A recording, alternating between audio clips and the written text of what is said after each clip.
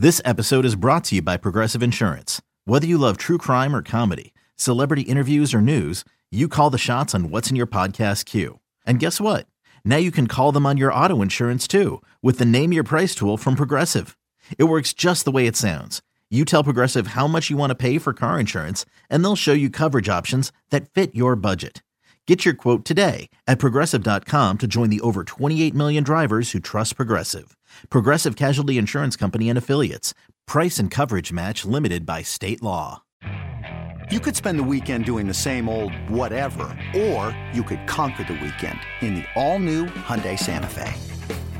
Visit HyundaiUSA.com for more details. Hyundai, there's joy in every journey. Welcome to another edition of the 5 Star Zone. Rico Beard, Howard Griffith. You see him on the Big Ten Network. Howard, you know what? I was going to start this a different way, but you kind of came in and you dropped the bomb. What's going on, man? What's happening at Nebraska? We're going to find out soon. It seems that, my phone's been blowing up saying that, there's some meetings going on amongst their board there. So maybe they're getting ready to make a decision as far as the coaching search is concerned, or maybe they're not. But it's always curious when boards come together for a special meeting. I mean, where do you think Nebraska is going? Because Scott Frost and hold on, we made this for you, Scott, a long time ago. My radio partner told me at the beginning of the year that this was Scott Frost's year, and I was like, man, they're gonna lose that first game. So, Howard, it's been such a long time. Where do you think that they're going? Because I really haven't heard any rumors to where Nebraska was looking. I mean, I always heard the Urban Meyer thing, but I'm thinking, would Urban really go to Nebraska? Yeah, and I think, I was one of the ones that thought, not that it was going to happen, but thought that Urban would be a heck of a pick for them. Because I think when you think about where Nebraska is and you think about their fan base, they really want to win right now. And, I thought Urban is the kind of guy that can make that happen. But I think the other side of it, when you start to look at it, they need somebody who's built a program. They can build a program, sustain a program. And, there are names out there that have been floated for a long time. Matt Rule was one of the names that came up even when he was still employed by the Carolina Panthers, that if something happened there, because there were a lot of rumors about that maybe he would be the perfect pick for a team like Nebraska. But Mickey Joseph is a super recruiter and doing the things he's supposed to do. Right. But I think when you start to look at Nebraska, they've got to make a decision on what direction they want to do. And the one thing I do know is that Trev is going to make the right decision. He's a strong athletic director, understands what he wants from the football program and understands how that program should run.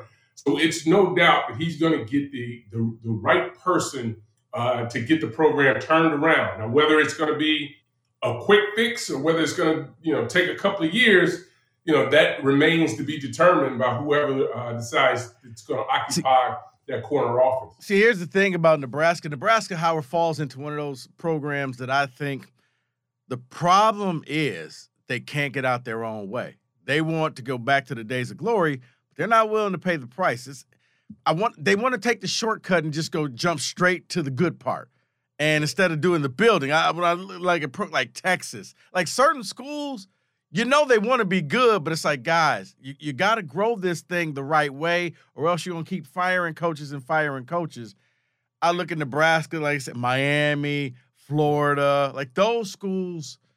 Can they just let a guy come in there and really grow that thing up? And I don't want to hear about tradition and what Tom Osborne would have done. Can you just let a person be a person? Because I think about when Rich Rod came to Michigan, and I always laugh because I said this. If Michigan would have allowed Rich Rod to be Rich Rod and bring his defensive coordinator, Michigan would have been a powerhouse, not Ohio State. He had the spread at Michigan before Ohio State had the spread. And now, Ohio State kind of said, well, we'll forget about all of that stuff and we'll just let Urban be Urban, and you see what happened. Yeah, I mean, you think about it, Rich Rod was, on the forefront, as you mentioned, when you started to talk about the spread. And to me, it only shows, you only get an opportunity. You see a guy like Denard Robinson, and listen, I know Michigan fans were a little upset that, he couldn't throw it around, but I don't know that they've had a more dynamic quarterback since then, right? I mean, he was a special player You know at what? the quarterback position. Here's the funny And thing. he's a game changer. Howard, the one that I thought, if Rich Rod stays, the one who I thought really could have catapulted Michigan into that next category was Devin Gardner, because Devin could throw and Devin could run. Now, he wasn't like Denard Robinson where he was trying to run 80 yards, but and he was bigger and stronger. He could take that hit, and I'm like, because I was like, man, if you keep Devin, put Denard in the backfield, now you got that old Pat White, Steve Slayton type of thing going on like they had at West Virginia. That's what I always thought, but Michigan wasn't patient. And I guess to bring it back, when I look at teams like Nebraska, it's like, are you going for the quick fix home run hire, or are you trying to bring in somebody who could really put some roots down and clean this thing out and fix it? Because Nebraska really hasn't been good in a long time. Well, think about this. They went to at the time the Big Ten championship game, and they got demolished in that game, but they still have been there. And one of the things that happens, man, it's one of those things. Like, Nebraska was winning 9 games, but then people were complaining that it was not the right 9 games. Yep. And they were concerned about what the coach looked like on the sideline and whether he was upset or not. And it's, you have all those things, and now they've fallen to where they are now. The challenge is going to be, and you already said it, they have to hire a person who can be able, who's probably been some other places and had some success, maybe been to the NFL and not quite had the success that they would want, but can see a program and understand that they're going to have all the resources. Because that's one thing Nebraska is not going to lack for, is resources that are going to be poured in to football and athletics. They've got all of that. They're building and adding on to facilities as we speak right now. So having that guy that can stick there and be there for a while is what it really is ultimately going to take. That's going to have the vision to where football is headed. And when I talk about that, we only have to look at a couple of programs. You look at Iowa, you look at Wisconsin, you look at Northwestern. I'm not saying that you can't win the way they're winning it, but I would say that they're probably doing it the way traditionally those programs have been run. And that's not where the elite of college athletics is running right now. No. It's 50 plus support staff members that they have on their roster, as far outside of just your coaches and GAs. Whether they're doing recruiting, whether they're doing, whether they're looking at the transfer portal, NIL, all of these different things have now come to the forefront. And you look at the most successful programs that are out there are the ones that are doing well right now.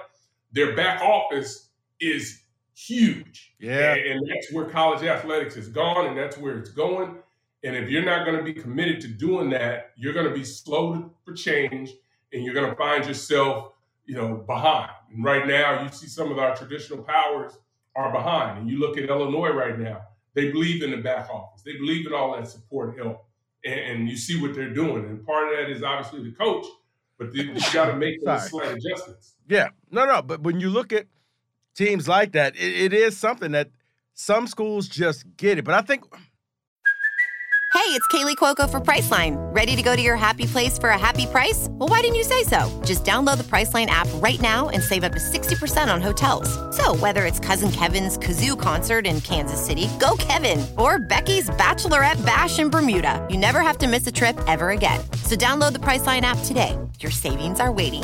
Go to your happy place for a happy price. Go to your happy price, Priceline. When you're that powerhouse school, man, people always want to go back to the good old days when we used to do this and we used to do. See, I always thought Nebraska's biggest problem when they joined the Big Ten was they left their base of Texas, because they got a lot of people out of Texas when they were in the Big 12, and it was almost as if they tried to go get the Midwest kids, and it's like, no, you got to remember your base. So you got to hope that maybe that coach can, because you're right. I remember when they went out there, when they were good, had Ndamukong Suh, and, before they came to the Big Ten, and they did make it there once. I think that was the team that lost to Ohio State the eventual national title. Actually, they lost to who did they lose to? Yeah, they got pounded by whoever it was. I mean, it was kind of crazy. Yeah, it was embarrassing. But I just when I see that, it's interesting to see the name because you're right. You got tons of resources. You're the only game in town in that state, so you don't have to compete with a professional team. It's you, and it's this nice stadium. The fans are there regardless of win or lose. That tells me a lot that even through these lean years, man, they still got that fan support. Rico, I'm gonna tell you something that I had never seen before, and this is when my son was coming out of high school. He went to a camp there, and I kid you not, there had to be somewhere between 12 and 15,000 fans at a high school football camp put on in Nebraska. So that kind of gives you a little insight to how important football is to the state of Nebraska and how engaged their fan base is when they're coming to watch, 16, 17, 8-year-old kids run around up and down the field, hoping that, maybe they will at some point don the Nebraska uniform. So the support is there. They've had success.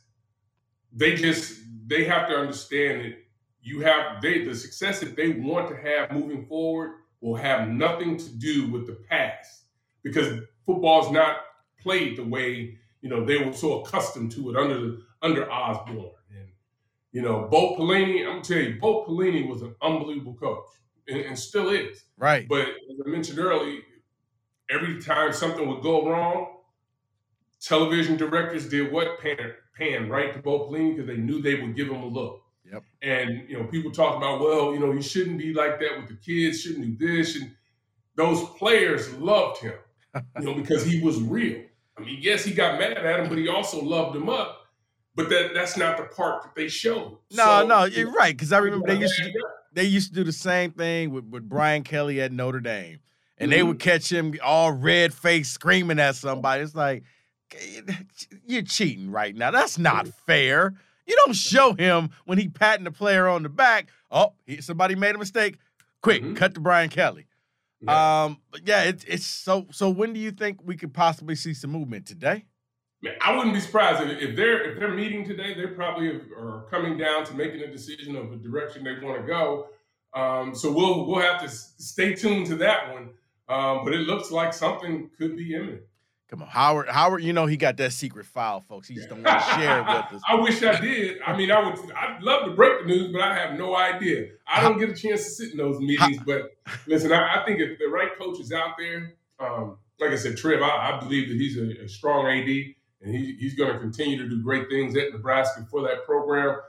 He knows what he wants, and if the coach is available right now, if there's a coach out there that's available, including the one on his own roster, right now that's leading the program, and Mickey, he's going to go get him and he's going to commit to him because I think the other side of it too is, we're winding down to the football season, particularly if you're a team that's not competing for a Big Ten championship and you're a team that may not make a bowl or on the fringes of trying to make a bowl. You've got to make a decision there because recruiting is important.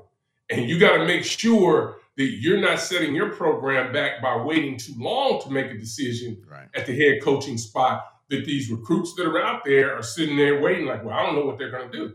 Because right now, most of the players are committing in December at the early signing period, right? They're not waiting. They're not waiting until what the traditional signing period has been in the past. Now, do you think they've got to make a decision? If they went with the interim coach, I hate to say it, but would that be a big enough splash to satisfy the fan base? Or are you out there only waiting for a big name to say, yeah, look at what we got? Because a lot of times, man, the interim coach could be the best thing for you.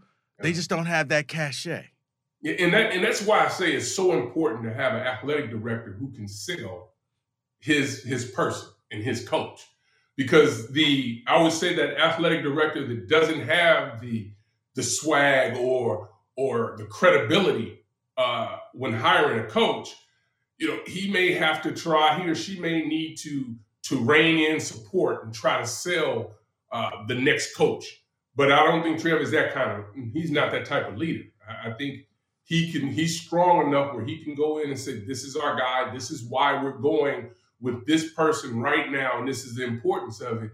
And, the board will feel comfortable with that. All right, go ahead. You can blink twice if it rhymes with Durbin Sire. All right. Yeah, I don't think it's going to be bad. But, you never